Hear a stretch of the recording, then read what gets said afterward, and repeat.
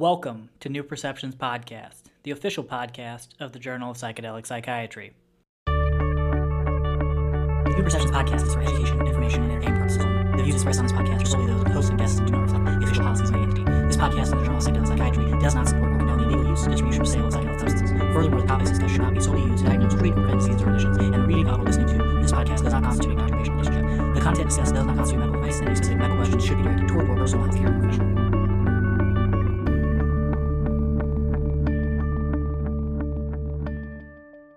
If you are listening to us on the Journal of Psychedelic Psychiatry website, it would be easier for you and better for us if you would please consider following us on Apple Podcasts, Spotify, Stitcher, or wherever you listen to podcasts so that you will be notified when the latest episode airs. If you would like to support the Journal and New Perceptions Podcast, please see the link in the show notes for more details.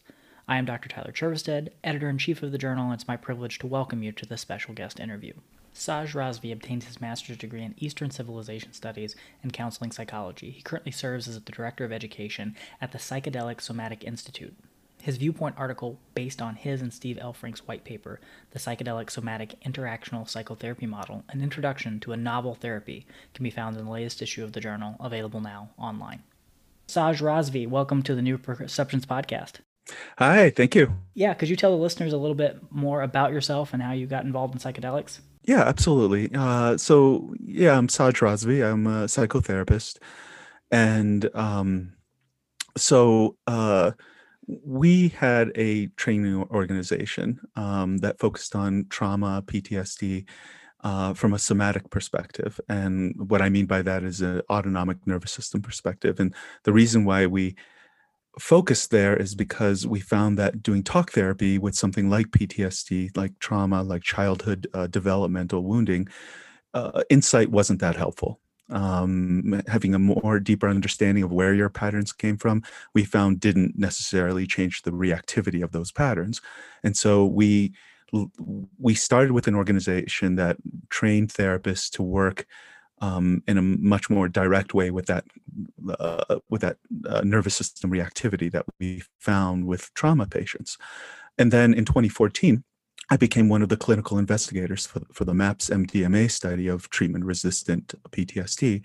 It was a phase 2 trial, and what I saw there just completely outstripped anything that we saw in the standard world of psychotherapy in terms of what we could produce, the results that we could produce. So in all good conscience, I felt we could not train students to work with trauma and not discuss psychedelics. It was the elephant in the room. It's going to be sort of a big player in the mental health field, sort of in the not so distant future. And so we put our trainings on hold for a while and just said, okay, we need more clinical experience with this. We need more data. We need more information around how these medicines work in a person's psyche and with trauma. And so we held off on that, and then started getting back into it clinically as we basically launched a clinic that worked with both cannabis and ketamine in the US in Denver. And then we set up a program in Amsterdam where we got to see the effects of psilocybin in a clinical setting. Yeah, that's really great. And so have you always had an interest in psychedelics, or is that something that's evolved over time? Yeah, no, I did not have an interest in psychedelics at all. Altered states of consciousness were not something that I grew up with as a normal part of the tradition that I came from. I just heard about that there was an opening in the MAPS research team, and because of my background in trauma, I applied for it and I got accepted to it because I thought it was going to be interesting at the very least. And so, yeah, I had no real expectation of what this was going to be like before going in. And how did you kind of first get involved with psychedelics? Was that a purely academic exercise? Had you had personal experience or known people that had done that, or was this just kind of a unique right place, right time kind of scenario for you? It was a right place, right time.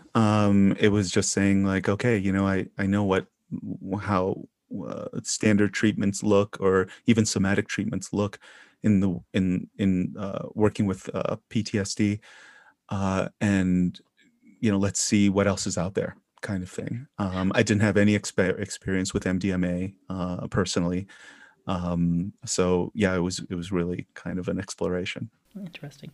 And that's a good kind of segue point there. So could you kind of compare and contrast the model that you've developed, which is outlined in your white paper, which has been published in the most recent issue of the journal, available online now, and kind of talk about how that fits in with what we know about human consciousness, how physiologic responses to stressors plays into your type of therapy, and just take us on a little bit deeper dive of what you're proposing.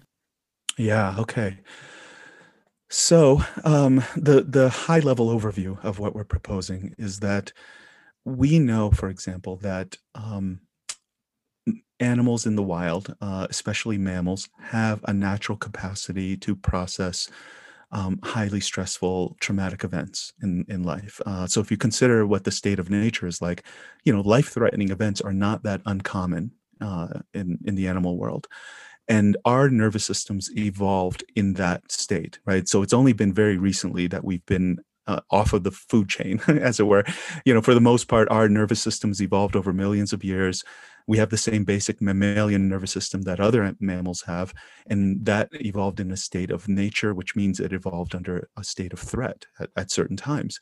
And so what we know about from observing animals in the wild is that they have sort of these natural, autonomic, involuntary responses to deal with threatening situations in their life, and they range from mild stress reactions to high stress reactions to moderate trauma reactions, which I would refer to as more dissociative in nature, to high severe trauma reactions, which are severely dissociative in nature.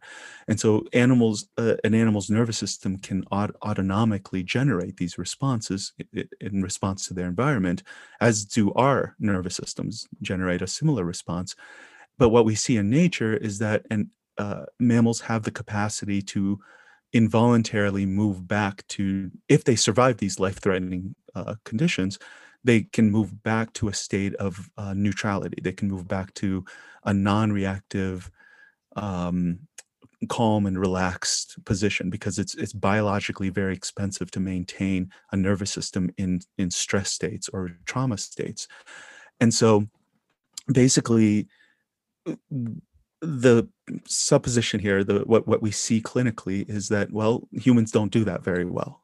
We have a lot of interruptive mechanisms that prevent us from moving back to those organic homeostatic mechanisms. And I would say that the two main interruptions that we have are we're not used to it, right? So we are creatures of rationality. We are, we're thought-based. We're in control of our experience to a large degree. And so, when we have anxiety responses or other types of sort of nervous system responses that we don't like, we have ways of interrupting that process. So that's one interrupter. I think the other very big interrupter that we found in the course of writing this white paper is some research that's been conducted by Robin Carhart Harris, who's out of Imperial College in London. He's a neuroscientist and a psychedelic researcher, and he basically looks at brains during a psychedelic state. And so his entropic brain model of how this works is basically suggesting that there are two modes of human consciousness that we're capable of operating inside of.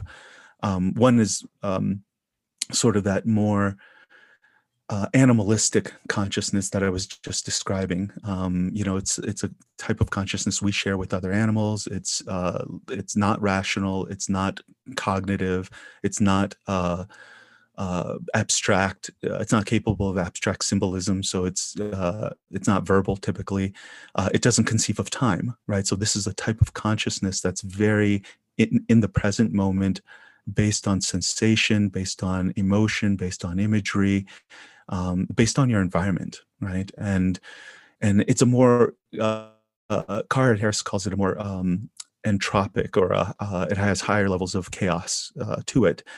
And then the second form of cognition that we're capable of is what's known as secondary consciousness, and this would be the way that your mind normally operates. You're listening to this podcast. Your mind is operating in secondary consciousness right now. It's capable of abstract thinking, meaning making. You're conceiving of time. There's also a self that goes along with that, right? So these are all secondary consciousness processes. It's rational, it's linear, it's how we operate. And the idea here is that the relationship between these two modes of consciousness is that secondary consciousness arises from the action of the default mode network. And if you're not familiar with the default mode network, basically it's the highest order network that we have in the brain, and it's an organizer of our experience. It's an organizer of the orchestra that is your brain. Think of it as the conductor, and the music that comes out of this orchestra is your secondary consciousness. And the really interesting part here is, and this leads to the initial question that you had, Tyler, which is, what is the we're talking about the interruptive mechanisms that we have that prevent us from working naturally with stress and trauma responses. And so the default mode network basically shuts down primary consciousness. It dampens or suppresses the activity of primary consciousness. And part of that is what I just described there, these mammalian responses that we have to stress and trauma, and the homeostatic capacity to move back to states of calm are part of primary consciousness that gets shut down by the default mode network and secondary consciousness. This use of the psychedelic somatic psychotherapy that you're incorporating, you mentioned this earlier, that you don't think that the standard models of CBT or narrative-based psychotherapy are exceptionally effective. And so I'm just curious, what are your thoughts on those generally outside of the psychedelic state, and then why you think somatic therapies are so much more effective? And I think that probably ties into what you were talking about there with our stress-related responses from a physical standpoint. Yeah, great question. So again, we have two different directions that the human mind can operate inside of, right? Two different modes of consciousness. Default mode network takes us towards secondary consciousness. Psychedelics disrupt the default mode network and take us in the direction of primary consciousness. Most of modern Western psychotherapy, most of psychology is geared towards finding stability by moving people towards secondary consciousness. So basically, if you think of all the interventions of cognitive behavioral therapy, like cognitive restructuring, reality testing, insight, developing new meaning structures, things like this, those are all functions of secondary consciousness. And they work to some degree, right? In the standard treatment model, we have a lot of data on these, and so cognitive behavioral therapy is effective for anywhere from 22 to 24% of the population under ideal laboratory conditions. I think if you're considering comorbidity and things like that, that number decreases. But we know the data on this, right? It's effective to some degree. However, when people take a psychedelic, their brain is going in the complete opposite direction to secondary consciousness, which means that, if you try to apply the same interventions that you would apply to secondary consciousness, meaning if you're trying to do insight work or you're trying to do, narrative therapies or something like that in a psychedelic state, I think you can do them. I think psychedelics are catalysts, and they amplify any human healing process. But again, the physiology is clear, right? Psychedelics are moving towards primary consciousness and the processes of primary consciousness, which are embodied processes. They're visceral, experiential processes versus cognitive processes. So I think the supposition here is that we need a very different form of psychotherapy to deal with the non-ordinary state of consciousness that is the psychedelic state of mind. Let's kind of take a deeper dive into that primary consciousness. You talk about in the paper this term you use called defense cascades. Can you kind of talk about what those are, walk us through how they function and the physiology and stages that you've kind of identified? Yeah, great. Okay. So there is something that is known as the defense cascade in the world of animal observation, right? So scientists all the way back to Darwin, when observing animals, have observed sort of these defensive or threat responses that animals have to threat. And so there's sort of what's known as a classic defense cascade that involves different levels of sort of activation, fight or flight responses, immobility, and that kind of thing. And so what I'm about to describe to you is sort of an alteration of that model that's classically out there with what we've seen from other research modeling the autonomic nervous system. Okay, so basically, we have state 0, which is defined as relaxed and alert. It's a condition that the mammalian nervous system is in when it's not under threat at all. And if you want an animal example of this, think about being a zebra and you're with your herd and you're on the African plains and you're relaxed and alert and just eating grass. And then let's say that there's some rustling in the tall grass, and when you're in a state of nature, rustling in the grass could be it could be the wind, or it could be a predator, right? So let's say initially, we look over, we have this orienting response, which you and I have every day. You're crossing a busy street or something in a city and you hear a car horn. The first response that you have is to orient towards it, right? You don't even think about it. Your body just orients towards whatever's going on. And so let's say as a zebra, we look over and it's just the wind moving the grass. And so we have a bump in activation in our nervous systems. Just as part of that orientation, it's a little bit of a startle response, let's say. And then once we realize that there's no threat, then our nervous systems calm back down to, state 0. But then let's say some time passes and, there's some rustling in the tall grass again, and we look over and this time it's a lion and she's stalking us. And if you've ever seen those National Geographic specials, a wild animal, there's no pure safety. There's no like, oh, well, let me run inside some safe house or courtyard or something where I'm no longer under danger from this lion, right? So this lion is there and she's stalking us, and she can stalk us for an hour or longer, waiting for the perfect zebra in the perfect scenario before she launches. So basically, our nervous system moves into what's known as a mild stress response state, and it's considered a stable state in the nervous system, meaning we can live there for very long periods of time, right? And so if you want to think about this in the human context, think about state 0 as being in Hawaii, right? It's super relaxed. It's, you're there for vacation. Your system's just calming because everything is easy. You're hungry, you reach up and pick a mango, right? It's not that kind of thing. But then think about state 1 as living in Manhattan, right? And so think about the subway systems, the crowds, everything you have to do to negotiate the stress of that place.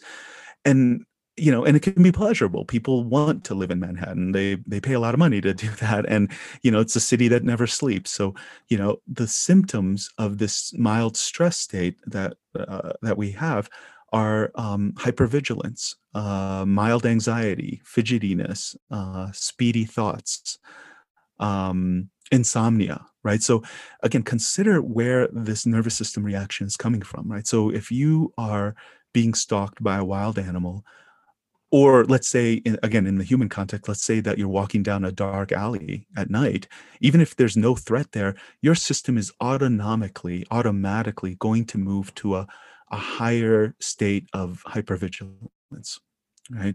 And if it's sort of a good adaptive reason why we're there. So, if you're being stalked, it's a good idea to not fall asleep. If you're being stalked, it's a good idea to be hypervigilant on the threat, right? And so we can live an entire lifetime in state 1, right? I think most Americans, most of us in modern society live in a state of mild stress for most of our lives, right?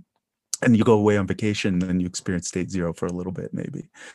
But then let's say some time passes, the lion finds her perfect zebra and she launches, right? It's a bullet. And soon as she launches, we launch, right? So basically everybody in that situation, their nervous system just went to the next level of sympathetic nervous system activation, which is considered high stress or state 2, right? So this is a full adrenaline. This is the realm of panic attacks, right? This is the realm where as the zebra, we either run or we fight or we die, right? There's no other options here. And so, again, maximum performance, maximum activation, and the symptoms of state two are panic. It's a higher adrenaline state. It's very fast breathing. There's lots of muscle contraction that happens here. It's again the maximum that we have when it comes to fight or flight responses. You'll have very fast thinking here, right? Things like that. You'll have, so think of it as the maximum version of state one. So in state one, you might have some irritation or anger at what's going on. In state two, you'll have rage. In state one, you'll have fear about what's going on. In state two, you'll have terror, right? So it's the maximum version of state of stress. And of course, if you're being shot at in a war zone, or if you're being assaulted, or if there's a rape situation or something like that, you want the explosive adrenaline of a state two response at your back to help you survive, to help you get out of that situation. And if you remove that, if you take somebody out of that war zone, and then they're in, their safe suburban home, and it's 3 a.m. in the morning, and their nervous systems blow up into a panic attack, then you say that, oh, okay, well, this needs treatment. But again, if you consider the situation that formed the reaction in the first place, it's a very adaptive response, right? These are very intelligent responses that we have to the world. So that's state two. Now, let's say that you're that zebra that's running from the lion, and you're going left, you're going right, you're kicking, you're doing everything you can to get away. And sometimes it doesn't work, right? The lion has to eat too. So let's say that lion's gaining on you.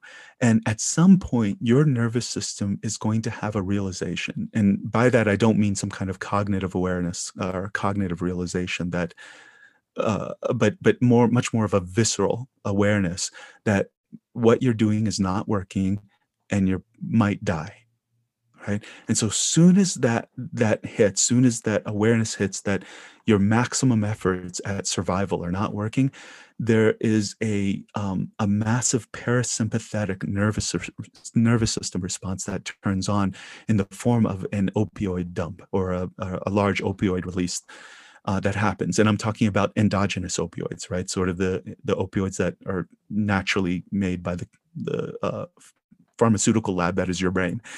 And so you get this flood of opioids, and basically you get a collapsed response, or some kind of like a frozen dissociative numbing response. So this zebra that was at full stride just a moment ago, maybe the lion gets her paw on the zebra, or tackles the zebra or something like that. And when the dust clears, the zebra is not really injured or anything, but she's sitting there stunned, and the lion could be sitting right beside her, and they're just, so basically the zebra is in state 3, or what we would call moderate trauma. And the symptoms of moderate trauma are lethargy, heaviness, confused thinking, versus states 1 and 2 have very fast, sharp thinking. State 3 has very confused thinking. So if you can imagine somebody on an opioid, or heroin or something like that, if you've ever taken an opioid, you're just not as sharp. It's meant to sort of slow things down. And so that's what's happening in a very big way in state 3. People have sensations of weight. They'll have sensations of versus states 1 and 2, you have a lot of muscle contraction. In state 3, there's basically a flopped over, flaccid kind of muscle tone. And the emotional conditions that show up in state 3 are the very, very opposite of the ones that come in states 1 and 2. So in state 3, you have a lot of hopelessness, right? Powerlessness, a sense. Whenever we have clients that are processing a state 3 event, for example, and they're sitting on a therapy couch and they're talking about this event, and their nervous system goes into the reactions of this event, they'll sit there and they'll just become sleepy. They'll become heavy. They'll just become disoriented, like kind of fog. They become foggy minded. Brain fog is a symptom of state 3. And then the one other big symptom of the two other big symptoms of state 3 that I have not mentioned, one is suicidality. right? So if you think about it, states 1 and 2, you are fighting for your life. You're willing to punch and kick and run and scream and kill for your life. So you're going for active solution and escape in states 1 and 2. And in state 3, those active solutions have failed, so your body is engaging this passive solution. And so, but your system is still looking for a way out. So you feel the awfulness of the situation, but you're still there's no solution. So this is the first time on this nervous system threat response map that we see suicidality emerge. Right? People are looking for a way out. And then the other thing that I would say is absolutely common with people with moderate trauma or state 3 responses is a sense of hopelessness. Right? So if you had hope, the situation probably would not have been a state 3 situation. If you had hope of escape, you probably would have been in states 1 or 2. Right. So there's never been somebody that I've worked with that has been working with trauma that we did not have to sit there and process a significant degree of hopelessness in their system. Especially if you had childhood trauma and the events that occurred very early in life. So people will sit there and say that, this has always been here. It always will be here. It never will change. Right. So basically, this is a dissociative response that shows up once we pass that point of overwhelm for any mammal. The one other notable thing about state 3 is that it's what we call dual activated, meaning that you have state 3 responses along with you have the hypo reactivity of state 3 and the hyper reactivity of states 1 and 2 combined. So this is the adaptive reason why we believe this is the case, is that let's say, that lion tackles that zebra, so things look bad for the zebra, but then let's say that there's a group of hyena or something like that are threatening the lion's cubs. Or let's say that there's some distraction that shows up that the lion has to attend to. And it doesn't happen that frequently, but if it does happen, then the zebra's nervous system basically has access to the active fight or flight responses of state 2. So, and you can see this on YouTube videos where predator and prey have this interaction of state 3, and if there's a distraction, basically what's happening is that there's a break in the clouds. There's a lucky break for that zebra, and as soon as that happens, the zebra's nervous system is back to state 2 and it's out of there. Right. So basically, what we're saying is that state 3 is defined by a situation that's bad, it's dire, but it's not over yet. All right. So there's a possible solution in state 3, but one that the animal was not able to enact. So in the human context, it would be equivalent to, let's say, a child is being neglected or abused at home, but she has grandma's house that she can get to on the weekends. And grandma's house is a wonderful place, and it's a warm place, and it's a place of safety for her. And so basically, in the world of this child, in this child's psyche, she has a solution. She has a way out, and it's grandma's house. The only problem is she wasn't able to enact that solution frequently enough to avoid the trauma of state 3, right? So state 3 is what we see with people, is that it's a place of potential that didn't get actualized. It's a place of, if only I could have made it to the trees, if only I could have made it to the grandma's house, right?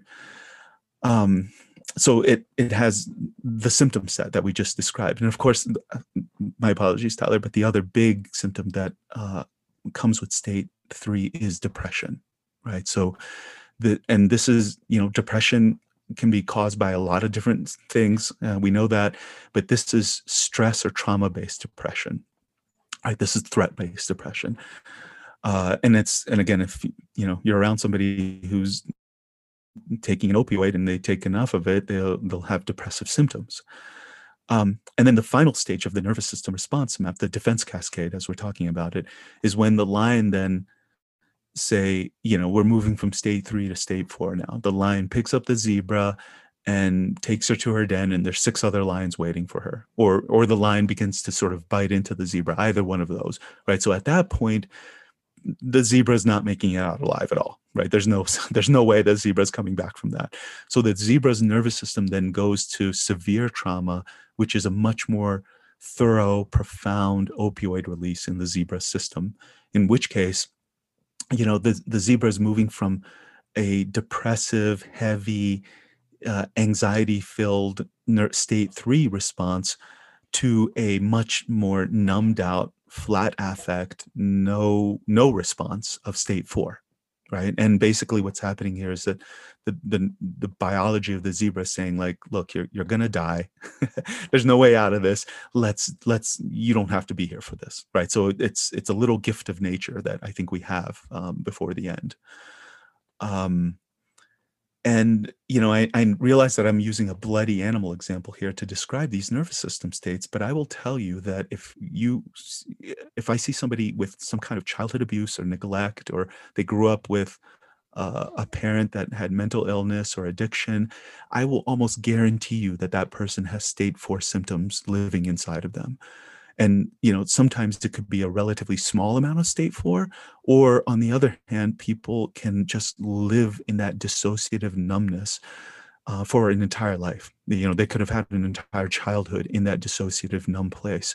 And the thing is, they don't know any different. They don't know a world that feels different to them, because that's what they've always had. Oh, yeah, I was going to say, I completely agree. I see this in my clinical practice all the time, with patients that have just absent emotions, that overwhelming numbness that basically prevents them from engaging in any part of their life with as much enthusiasm or vigor as they would want to. And that context that you paint there, I think, is a really distinct one, because I am a firm believer that the anhedonia that's brought on by trauma is in most cases so much more overwhelming than that we see in just run-of-the-mill major depression. And so I think there's that overlap, because psychosocial depression usually has some component of a traumatic experience. Whether that meets the full criteria of a PTSD related trauma is usually different. But if we're talking about strictly biologic depression, that anhedonia usually is not nearly as severe or as infringing on the life, commonly in what I see in practice, compared to really severe traumas and that anhedonia that comes along with it. But that state framework that you have there with the 4 stages, it really does, paint that picture in the clinical realm of, you've got your some veteran patients that are still in that irritability stage 2 phase, where they're fighting everybody even once they get back from war, and they're night terrors. But then you've got the older vets that have been around so long, and they've almost burned out to a sense. They just can't hold that state very long, and they're withdrawn and isolated, and they can't be around people because they do get activated, but they just don't have the fight in them anymore. And then you get the ones that are extremely withdrawn.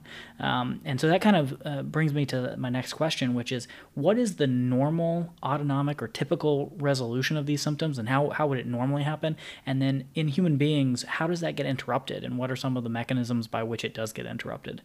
So the thing, what we know with animals, is that they don't seem to have an ability to not process these events. So if an animal survives a state 3 or a state 4 traumatic, life-threatening event, and the initial conditions have to be met for processing back to neutrality, right? So one initial condition is safety, right? And so, again, this is an adaptive response. And if that lion is still around, then having these high stress trauma responses is adaptive. So if, for example, if you live in a war zone and there's a lot of dissociation that you have from that being there, then, and you're going to be in that same war zone tomorrow, there's no way that your system is going to then begin to process those symptoms, right? These are not random symptoms. These are sensical, they're adaptive responses to threat.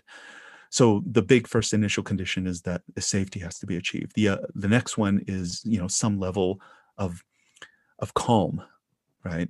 So basically, when an animal retires to its den and it's safe, it begins to autonomically move into processing the charge of these events. And so basically, what we see in the human context, I'll describe this because I can tell you this is what it feels like subjectively, is that, you're moving from blankness. So state 4 is blank, right? It's emptiness. And if we didn't describe it, I'm sensing I didn't quite describe the symptoms of state 4 that well, but there's a lot of like emptiness, blankness, floaty, disconnection, uh, unreality experiences that people have in state 4, floating in the black hole, that kind of thing. So basically, people will float, have that floating experience. They'll enjoy it actually because it feels like a lot of safety. It feels like, whatever happens to this body, you can't touch me in here, right? It's an ultimate. It's kind of like it's a state of it's a great solution to threat because I'm just not even here. you know you cannot reach me in here. And so basically people will experience the numbing of it, will have them become associated to their dissociation.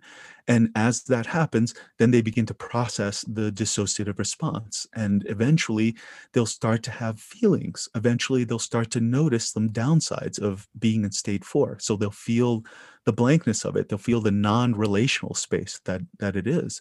And then they'll say something like, oh, but I'm feeling, this is good in here, and I'm just kind of floating by myself, but I feel a little sad because I'm alone. And that's fantastic. That's the movement from state 4 to state 3. So, state 4 is defined as the lack of feeling, and then state 3 is heaviness, it's hopelessness, it's depression, right? So it feels awful to move into state 3, but it's an upgrade because you're moving back into the realm of feeling. Yeah, and I think that's a very critical point. We talk about this with trauma patients all the time, clinically, that and in the process of starting medications, going through even the trauma-approved psychotherapies without psychedelics, that things are probably going to get somewhat worse before they get better. You're having to process this trauma because you haven't done it before. And so I think that's a really critical thing for people out there with trauma to recognize, is that it is an uphill battle to process this trauma before we get you crested over those high points. And so, yeah, I completely agree with that. Absolutely, yeah. We see that all the time. People are becoming more associated. So the further people are moving towards state 0, the further they're moving into association. And as you're becoming more associated to the trauma that happened to you and you begin to process it, it feels bad, right? So yeah, I concur. So from 4 to 3 is a movement from blankness into heaviness, into hopelessness, despair, suicidality, things like that, right? So we have to prepare people's minds that these are what you can begin to expect, and we'll process them. And then remember, state 3 we find is dual activated. So there's a cold, hopeless, collapsed side of state 3. And as people begin to become associated to that, then their systems autonomically begin to move into the anxiety-filled side of state 3. So they feel more and more anxiety until they hit they're getting closer and closer to the peak of that overwhelm point. And then so they're getting more distressed, their chest is getting tight, their muscles are firing, they're breathing heavily, they're heading towards a panic attack. So that's what state 2 is, right? It's a panic wave. And so from state 3, you hit a high stress panic wave. And the grace of that situation is that state 2 is not a stable state, meaning we can live a lifetime in state 0, in state 1, in state 3, and in state 4. Those are all very stable states. State 2 is a transitory state. People cannot be in a panic attack for very long, 30 seconds, a minute, 2 minutes at most. You can spend hours avoiding a panic attack, but you cannot be in a panic attack for hours, right? So basically, what we see is when people hit state 2, they'll be in full fight or flight panic for 30 seconds, a minute, and then the system organically moves down to mild stress. And so right now we're going down the hill, and people are going into more calming associated states, right? And Tyler, let me just say, I think one of the frequent confusions in mental health, especially in cognitive behavioral therapies and talk-oriented therapies, because we're not tracking nervous system states in those modalities, somebody can be talking and doing insight work from state 0, or they can be talking and doing insight work from state 4, right? And behaviorally, you cannot tell the difference between those two because they both look calm. But the internal experience of being in state 0, no threat, just calm and relax, is radically different than being in state 4, which is the most dissociated state that you can get to. And if you think about the SUD scale that something like EMDR uses, for example, right? So if you're not familiar with the SUD scale, it's a scale of 1 through 10 on, how bad do you feel, and then you do an intervention. Now how bad do you feel? So the SUD scale only measures distress. It measures basically sympathetic activation. If people have really severe traumas and then you ask them, well, how bad do you feel with this? And they're deeply in dissociation, they'll say, no, this feels like a 1 or a 0. Right. So self-report with dissociation and trauma is a minefield. It does not yield good data. Right. But that's basically it. So moving from 4 to 3 to 2 to 1 and then 0 ultimately. And unfortunately, what we see, even with the use of psychedelics, is that you cannot skip stages with this. You can do, I think, resourcing exercises where you can be in state 3 or in a stress state, and then practice on, calming yourself by distractions and holding an ice cube or pleasant memories or something like that. But basically, I think what's happening in that situation is you're picking somebody up and artificially moving them to state 0 versus doing processing work, which is, the feeling states, the memory states, the imagery, the emotions that come with each of these nervous system stable states. Yeah, and you also talk about interrupted states, so the non-typical response, and you bring up something called selective inhibition here. Could you kind of talk to the listeners out there about what that is and explain how it works? Yeah, perfect. So the modality that we work in, which is psychedelic somatic interactional psychotherapy, one of the interventions of that modality, again, it's designed for the autonomic, the somatic, and the psychedelic state. And so the basic idea here is that while mammals have a homeostatic response to threat, and once they're out of threat, their bodies want to go back to state 0. Again, it's very expensive to maintain activated states. As human beings and having this secondary consciousness, we can interrupt that process, and we pretty much always do, because it's profoundly uncomfortable to go through that. That really is the motivation to it. And where, having a nervous system response like that is being out of control, right? And so, so for example, if somebody is telling the story of a car accident, let's use a very single event, simple trauma, a car accident. And in the middle of telling it, they're wiggling and they're taking deep breaths and they're, gesticulating and doing all sorts of things. Basically, what that person is doing while telling that story is that they are managing their nervous system reactivity in order to tell the story. Right. So, in other words, the therapy or that individual may be valuing the telling of the story over the feeling states that are coming up while they're telling the story. So, what we essentially do with selective inhibition is that we are inhibiting voluntary coping mechanisms, voluntary distractions, voluntary avoidance mechanisms to allow room for the involuntary reactions to emerge, right? So again, consider that what we're talking about here is an autonomic nervous system response, and your body knows how to do this. Your body knows how to take you from stress and traumatized states to back to neutrality and calm states. And you don't have to orchestrate this. You don't have to make this happen, right? So, when an animal in the wild is processing these trauma states, they're not engaging in talk therapy. They're not engaging in meaning-making activities or anything like that. Their body is just doing the visceral processing that it takes to get them there. So selective inhibition is basically saying, let's see what your nervous system does if you get out of its own way. All right, let's see what your nervous system does if you stop interrupting it, if you stop managing it. And what we basically see, so basically, and by the way, I'm well aware, Tyler, that this is anathema to most of the therapy community, right? So most of mental health, I would say most of psychiatry, and certainly most of psychotherapy is about establishing healthy coping mechanisms, right? We're not necessary. It'd be great if we could have symptom resolution, but for the most part, we're going for symptom management and mental health. And a great deal of graduate school training for therapy is built around, how to give people better coping strategies for what they're dealing with. This is the opposite of that. I think psychedelic therapy is fundamentally the opposite of that. It's saying that, we're doing away with all coping mechanisms while you're in your processing mode. And because we're trusting what your body holds here, we're trusting what this, millions of years of evolution have brought to your autonomic nervous system. And so what we see when people inhibit the voluntary calming is that involuntary nervous system signal becomes much louder. People's muscles will begin to fire in ways that were appropriate to the threat.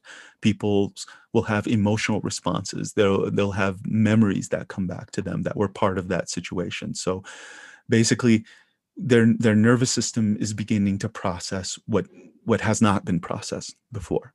Absolutely. And what is the role of the psychedelic substance here? So you talk about using cannabis for some, or psilocybin for others, or MDMA. I'm sure also gets thrown in there. And could you just kind of speak to what the specific role of these substances are and how you utilize them for different interruptions? Yeah. Well, I would say the big picture role of psychedelics is that they interrupt one of our primary interrupters, if that makes sense, right? So psychedelics disrupt the default mode network, right? And from what we were just chatting about, the default mode network is that part of our system that suppresses primary consciousness, and it suppresses all the homeostatic self-correction mechanisms that are part of primary consciousness, which this autonomic response is part of that. And so I don't have specific research data that points to this. We don't have that just yet, but what I'm speaking from is a lot of clinical experience, a lot of anecdotal experience that tells us that when clients enter psychedelic states, their nervous system responses become much more available to them, much more fluid, much more active. So the processing that we see that can take place in psychedelic states is much more significant. The somatic nervous system processing is much more significant in psychedelic states than it is in non-psychedelic states. So the conclusion that we're jumping to with that and is that as the default mode network is destabilized and primary consciousness becomes dominant, so does this autonomic nervous system response. So that's I think a big part of it. And then we use the therapy that targets specifically the autonomic nervous system response, and other elements like attachment, for example, is a big player here that we haven't talked about. But we target these features of primary consciousness along with the psychedelic, boosting primary consciousness, and then we see people move through this much more rapidly, much more effectively, much more quickly.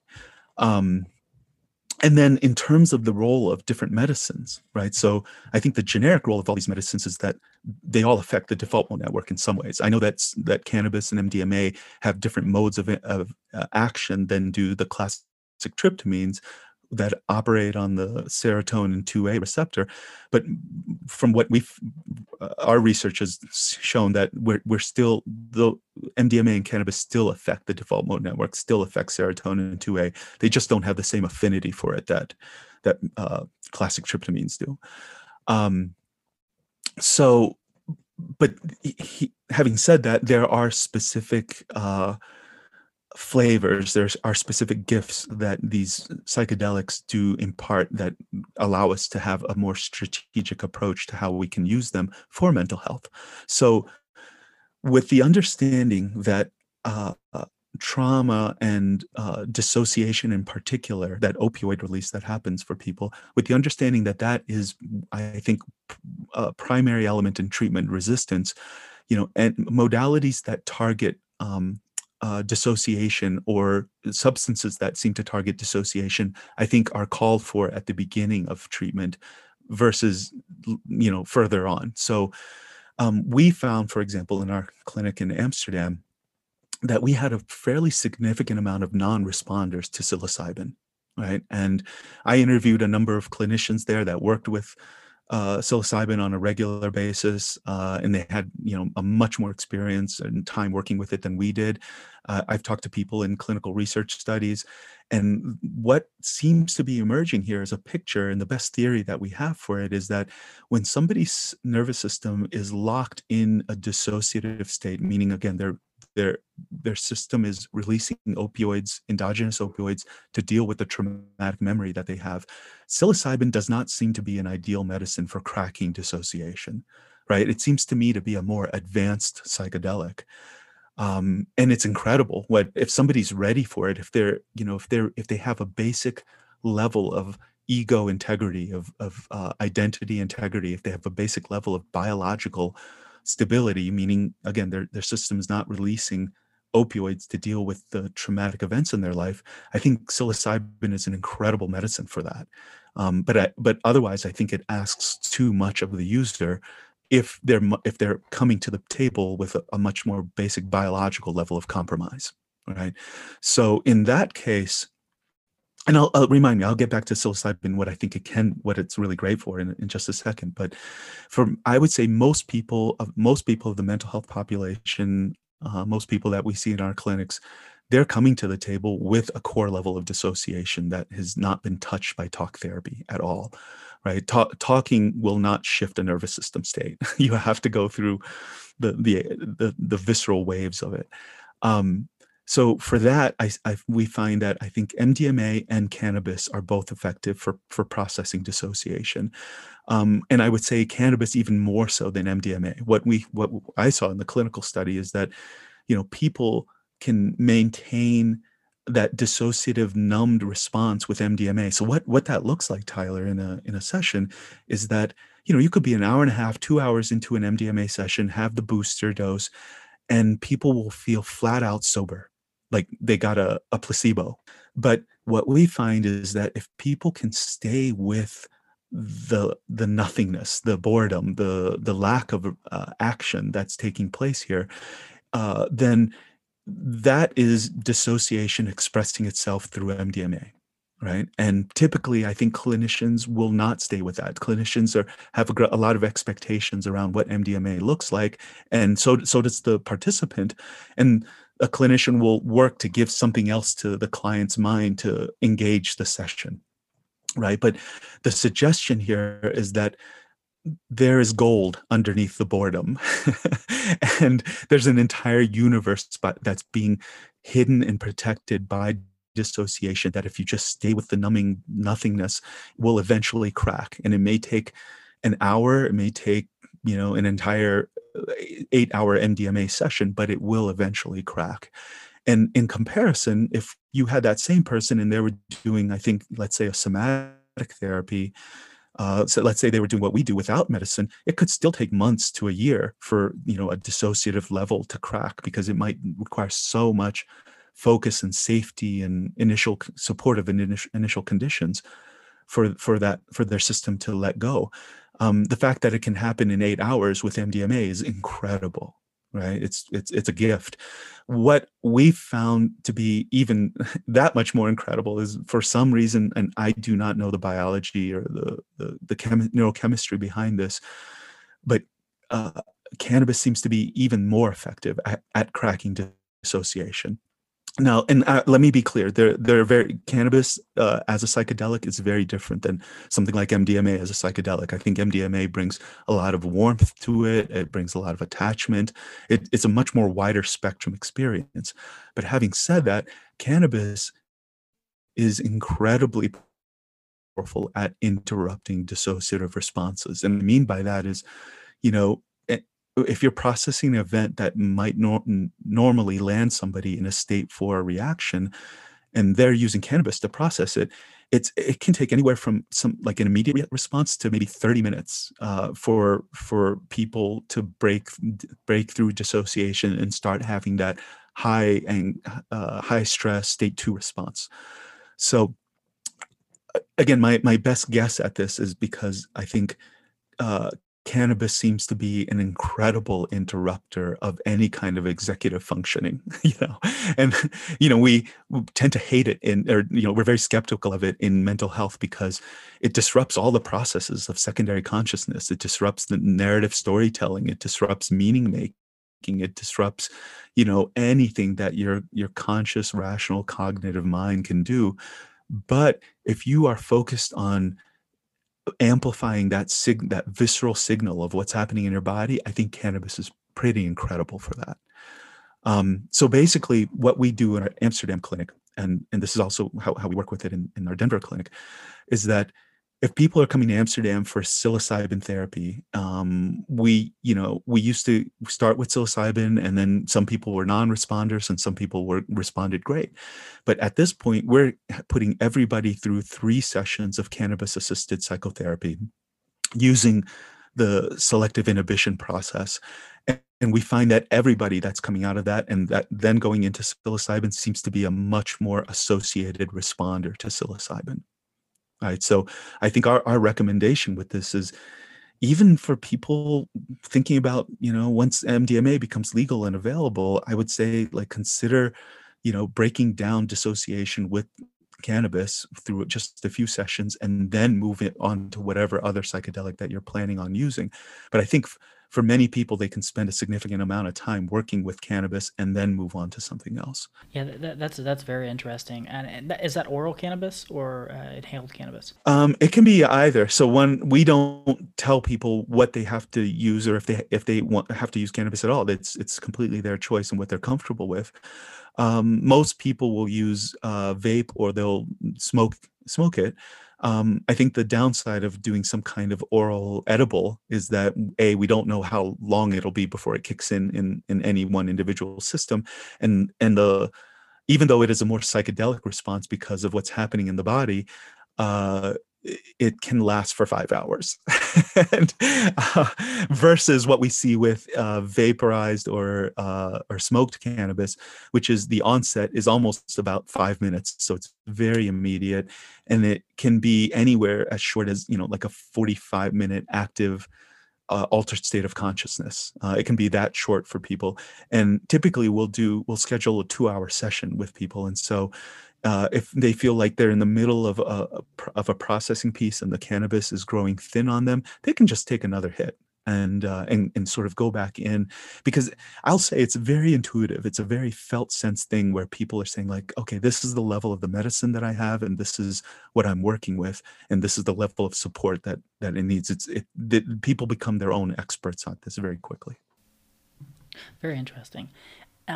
Could you kind of speak to the attachment aspect of the interactional psychotherapy, as well as kind of the psychological transformation that you guys see people go through as they fix these interrupted autonomic states? You were kind of talking about the ego before, and just kind of walk us through the different stages that you see as they transform throughout the therapies. Yeah, so the attachment aspect is huge here, right? So again, psychedelics are not a substitute for human relational processes. They are a catalyst for human relational processes. And for the most part, people coming in to do psychedelic therapy, you know, they're coming in because they have relational human wounding. They have childhood wounding. They have breach, and they'll have like a rupture in their attachment cycle, typically, right? And this is all to say that most mental health symptoms are coming from human relational wounding, probably in their family of origin. And so the standard model of treatment that we've had since the 1950s is what I would call the non-interactional, non-directive model, which is that people put on eye shades, they'll put on headphones, and they'll have a sitter with them, but their sitter is mostly there as just for safety, and if they need help going to the bathroom. Really, the encounter is between the person and the psychedelic, and they're in their own very internal space, right? There's no expectation that there's any interaction between the participant and the therapist team. And so the suggestion is that, well, let me just first say that model works. We know that model works. The data is good on that. But the suggestion that we have is that there's a deep relational therapeutic possibility that's being missed here. right? And so our sense is that if you can have the therapist be a player in the psychedelic reality of the participant, then it opens up doors that normally wouldn't get opened up, right? So a lot of times when people are doing psychedelic medicine in the non-interactive model, they're having transpersonal experiences. They're having experiences of unity consciousness. They're having maybe some kind of existential reconciliation, and it's profound work. I'm not taking anything away from it. I think what happens to people cosmically and in ceremonies is incredible, but it's not mental health, right? I want to separate those two. That world is the world of um, seeing the glory of the universe and knowing your place in it, and it's powerful. But that's very different than redoing attachment. That's very different than processing your nervous system states. It's very different than working with the relational wounding that you have in your system. And so the interactional model that we're suggesting is that the therapist plays a role in the psychedelic state, and oftentimes it can be a projective role, right? So clients, once a client knows that, okay, this human being is in my space while I'm in this psychedelic state, they'll have memories of they'll have positive transference and negative transference that emerges. So for people that don't know what that is, transference, very briefly, is when you take the memories, the relationship, the feelings, the thoughts that are part of a past relationship, typically one that's not like an unresolved relationship, and then project them onto somebody in your present moment life, typically, hopefully, your therapist and not your spouse, right? So basically, people with trauma have a ton of negative relational memory from their past, and that they get to work through, that they get to express with their therapist. And what this can look like, for example, in the MDMA trial, we've had participants that would tell their male the male part of their therapist team to sit in a corner that's furthest away from them, and to never get up and not have any interaction with them during the session, right? And usually that shifts at some point, because but that is transference expressing itself, right? That poor therapist didn't do anything, but we're entering the reality of the charged transferential reality of the client when we enter primary consciousness with them, right? So our suggestion is to invite that layer. Yeah, that's absolutely what I was hoping for there, and I actually think that segues in. So part of that transference, I'm sure, is part of the psychological transformation that you talk about in your paper, where they have these 3 tiers of transformations, and I was just hoping you could kind of go into a little bit more detail on what those tiers are. Yeah. So let's talk about that a little bit. Basically, again, we suggest people start with their nervous system, right? Because before we're, complex spiritual beings, we are animals, right? And again, if your nervous system has, a lot of dissociation in it, then it's going to affect everything down the line, right? It's going to affect your belief systems. It's going to affect your spiritual process. It's going to affect your relational process. So we're saying start with tier 1 is your basic biological integrity. And so get your nervous system cleared out, get the compromise, that the charge. Like if you have a bunch of events in state 3 or a bunch of events in state 4, process them so you're not dissociating. And then we can come to, and again, that would, I think the medicines at the stage at tier 1 would be either cannabis or MDMA or ketamine, right? Then I think we come to tier 2, which is, I'll define it this way, right? That I'll say tier 1 deals with the events in a person's life, right? It deals with the traumas, it deals with the car accidents, it deals with the abuse, those kinds of things. Tier 2 deals with the identity that got created in response to those events. So tier 2 is much more of, it's working much more with the fabric of reality that you have that got created, that you don't think that, you think that you're seeing the world as it is. And my suggestion is that you're not, right? And you're seeing it through a very conditioned lens of your childhood and the things that have happened to you. And what we find, so tier 2 is what we do in Amsterdam with psilocybin, right? Psilocybin is an excellent medicine at making visible what is completely implicit, what is completely invisible to the normal waking consciousness. And what I mean by that is tier 2, or this tier 2 work is making is disruptive to the identity, the you that got created in response to these events. And it's a very, very destabilizing phase, right? There's no way around that. You're sort of breaking down the version of you that got created, and in its place organically forms another you that is being informed by a therapeutic environment, that's being informed by a great deal of emotional relational contact. Right. So that's tier 2. And that's the 2 that we work with. And that's the 2 that we train clinicians to work with, basic biological health, and then sort of identity formation, world formation that happens in tier 2. And then tier 3, we've identified it because it's incredible, but we don't do any work there because there's enough people out there doing work. When you're going to Peru for an ayahuasca ceremony, when you're doing ceremonial work, I think that's all tier 3 work. That's the spiritual realm. That's when, when the person our hope for this is, that people that have developed that kind of stability and integrity of an intact ego structure, then they go on to do the spiritual level of work. And typically what happens in tier 3 is, you realize that you're not such a isolated self. You're not just, there's a spiritual awakening that happens in tier 3.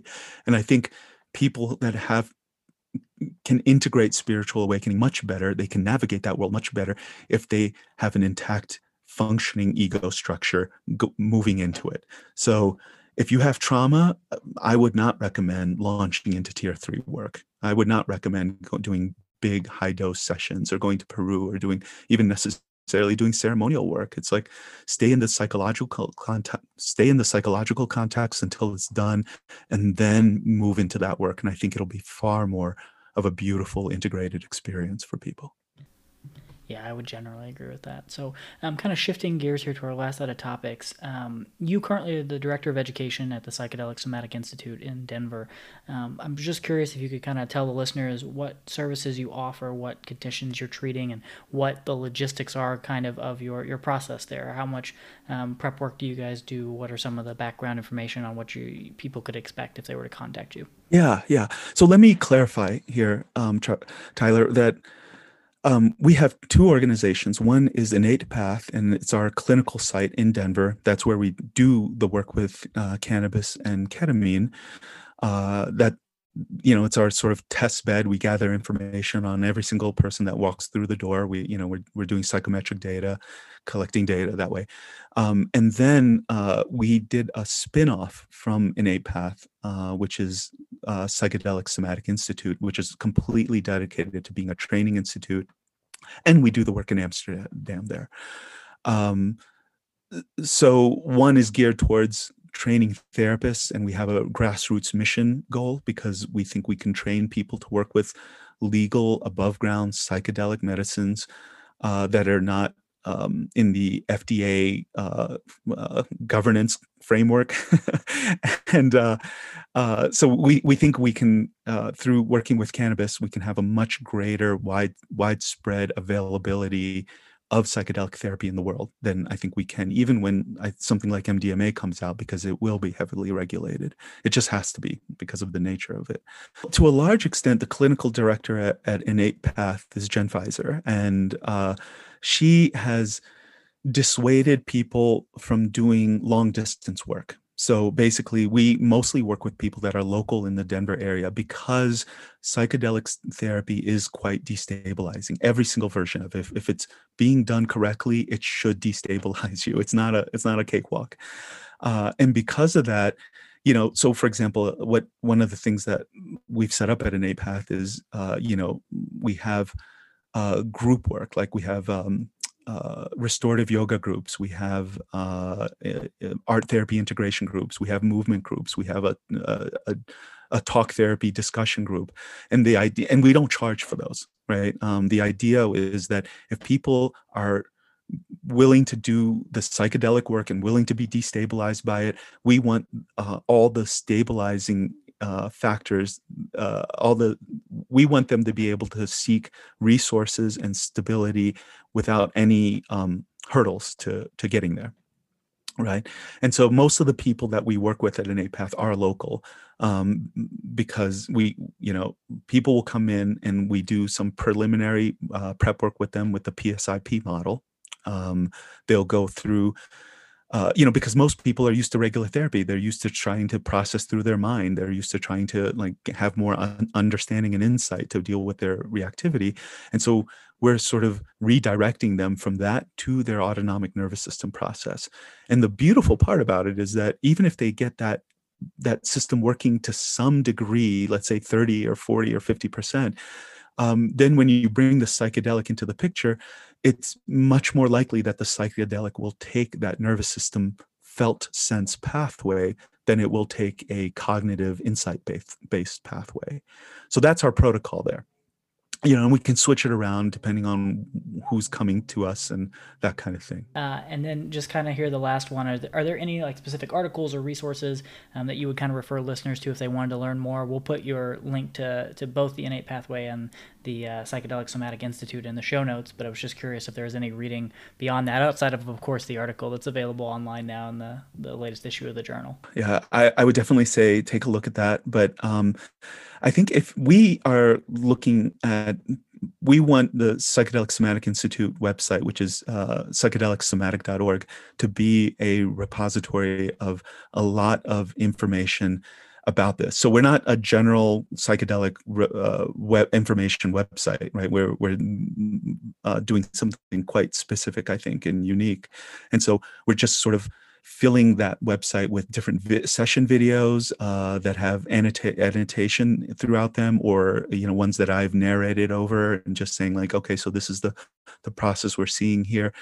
And we have different writings on that site, and so we're just our goal here is really one of public education. We want people to sort of know about that it's that there are reproducible, predictable things that we encounter in the psychedelic space. So, for example, again, psychedelics are catalysts. They're not creating brand new things. They're just amplifying the healing tendencies that we already have. And so we want to say that, yeah, there are predictable healing tendencies that we can expect when people go into this. And there are things that we suggest that you have around a sitter or around the person that you're working with. If you're coming to the table with these mental health conditions, we have some recommendations versus if you're not approaching with a mental health background, I think there's a much more open field in terms of how you can dip your toe into the world of psychedelic work. What are some of the positive aspects or benefits that you're seeing with this type of therapy? Well, I think there's a few of them, right? So first of all, I think what happens with this work, what we see is that people regain access to that implicit self that we've been talking about here, that exists in primary consciousness. It's a more access to that more embodied, that emotionally fluid, I would say that more alive self, the self that has wonderment and mystery and awe in its experience of the world. I think people, their sense of identity, that question of, who am I, is drawn from a deeper source, right? So I think that's kind of a more general thing that happens when primary consciousness is more well integrated into our secondary conscious world here. And ultimately, I would say, Tyler, that secondary consciousness is a tool, right? It's a tool for goal orientation. It's a survival mechanism. It's a survival tool. And, again, do you want your surgeon or your airline pilot to be, deeply steeped in secondary consciousness while they're operating on you, while they're flying the plane? Absolutely, right? This is not throwing away secondary consciousness. I think that has a very big role to play in our lives. But the question is, do we have to derive everything from that source? What we see, for example, is that meaning is something that secondary consciousness processes are not very good at, right? So the sort of that existential malaise that we have in Western society is a function of this. I don't think that primary consciousness has problems generating meaning. What we see with clients is that, there's an organic sense of value and worth and meaning that arises from direct contact with being, or direct contact with their own being, I should say, and with the world. And then I think yet another benefit is that people can have their own direct experience of the mystical or the divine versus secondhand accounts of those things. I think there is a organic sense of spirituality that is a part of working with these medicines that tends to arise. And then the piece that we've been talking about most of during the session is that we can achieve biological or nervous system neutrality and biological nervous system responsiveness, right? So remember, if we're thinking about that defense cascade map that we talked about, people aren't neutral when they're in states 3 or 4. It may be a stable state, but people aren't in a state of neutrality, or they don't have the ability to be responsive. They're just, their nervous systems are stuck in a traumatic episode, and they're not responding to the world that's in front of them currently. Unless the traumatic episode was a war zone and they're still in that war zone. But typically for most people, if, childhood events created that reactivity, or childhood events created state 3 or state 4, state 1, then that's what most people are still responding to in their life. So I think being in a neutral, fluid state is a big benefit. And then one other big one, I think, is that we, regain access to that more robust somatic processing pathway that many mental health symptoms will take. So I guess what I'm referring to here is future resilience, right? Because just because you clear events and conditioning from your past, it doesn't mean that you won't have things happen to you in the future. But I think what we see is that people become a whole lot more trusting of their autonomic nervous system processes, their body processes. So I think what that looks like is when things happen to people, they're able to process it much more in real time than than it is something that they have to hold on to for years and years, and it's degrading it's compromising their nervous system as they're doing that, right? And then I think the final two benefits that we typically see with people is that establishing this basic level of biological integrity, basic ego health level, where your nervous system isn't pumping out dissociative opioids to numb you from the traumatic experiences of your life. Once you have that in place, I think it sets you up for, a much richer psycho-spiritual development. I think people can then go on to do other layers of psychedelic work if they want to, and they're in a much better position to incorporate those experiences. And then finally, the very last one I would think is that people tend to have a greater empathy. People tend to become more sensitive to life. We don't see people do this work and then walk away being more shut down, being more of a jerk or something like that. It's just, I think it's a natural thing when you encounter your own humanity, your own basic aliveness, that it engenders that same experience towards others in the world. Mm-hmm.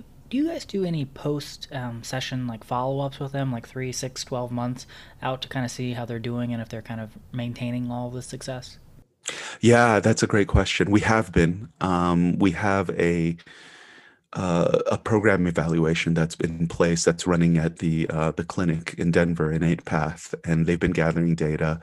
And they're still gathering data on everybody that's coming through the door. So it's not been published yet, but I don't recall what the check-in intervals are, but there's a session completion check-in with the psychometric testing, and then there's a 1-year follow-up.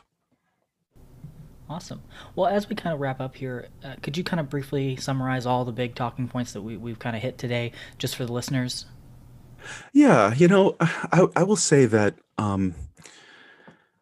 there's I think from everything we've touched on today, I'll say that stress and trauma symptoms, but also many of the mental health symptoms that cause people to come into therapy.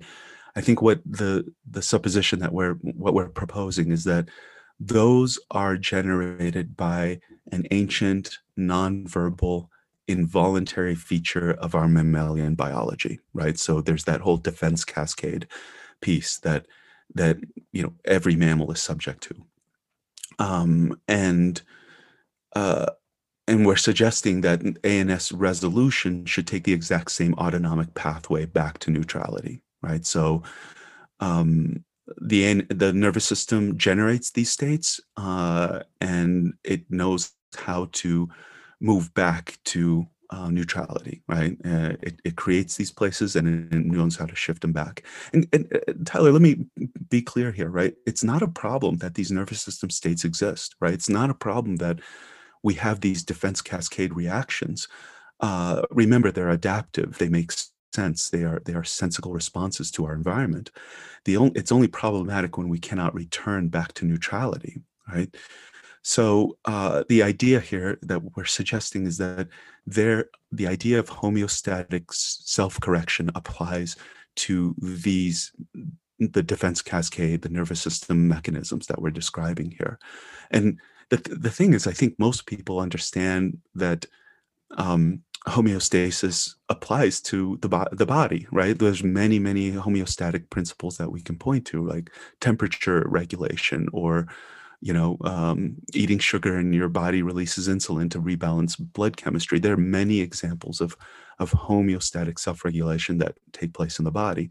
What I think is surprising to most people is that homeostasis also applies to mental health, right? We don't think that depressive symptoms or anxiety symptoms or panic symptoms can re-regulate themselves if given the proper conditions, right? So I think what we're suggesting here is that there is a lot to trust here, and we can access these features, we can access and boost this homeostatic self-correction through this entering primary consciousness states.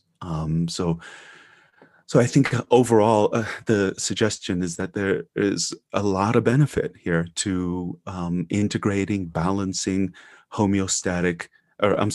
balancing primary consciousness with secondary consciousness states. What we're looking at is psychedelics not creating anything new, but just boosting what we already have in place, what nature has already put in place. Again, if we when mammals in the wild get stressed or traumatized and have life-threatening experiences, they don't engage in secondary consciousness processes to figure that out. They don't engage in insight work to process what's happened to them. That processing really is a primary consciousness function. Okay.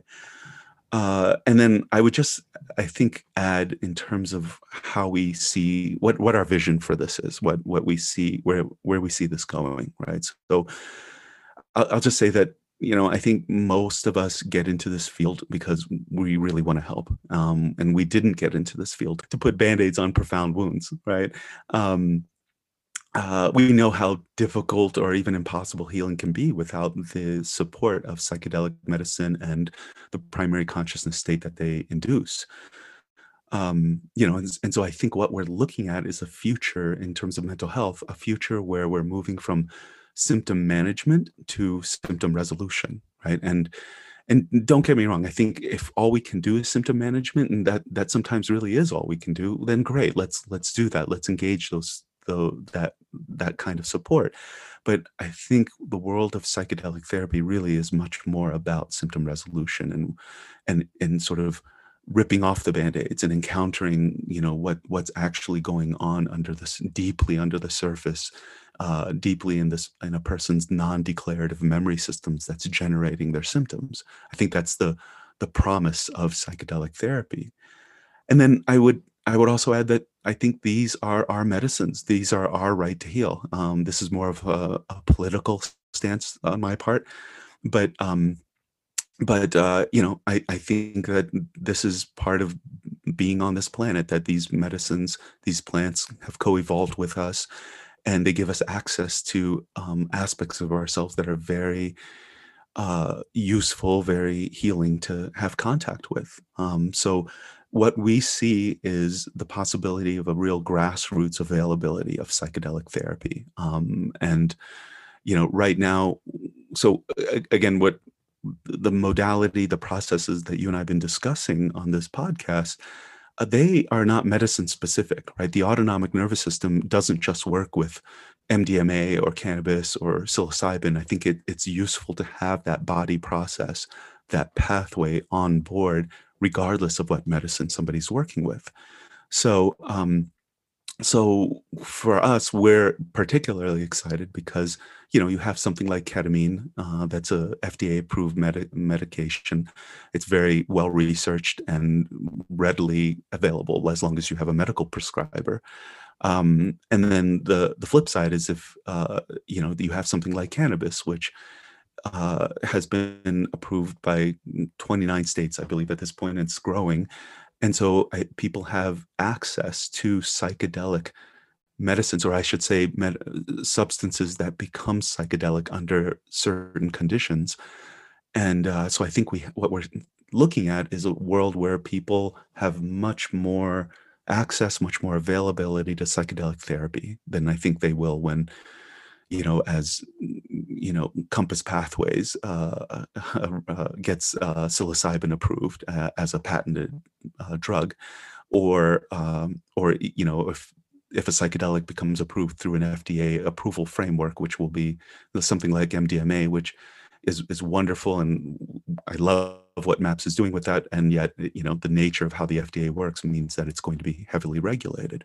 So I think what we're seeing with something like cannabis is a readily accessible psychedelic, right?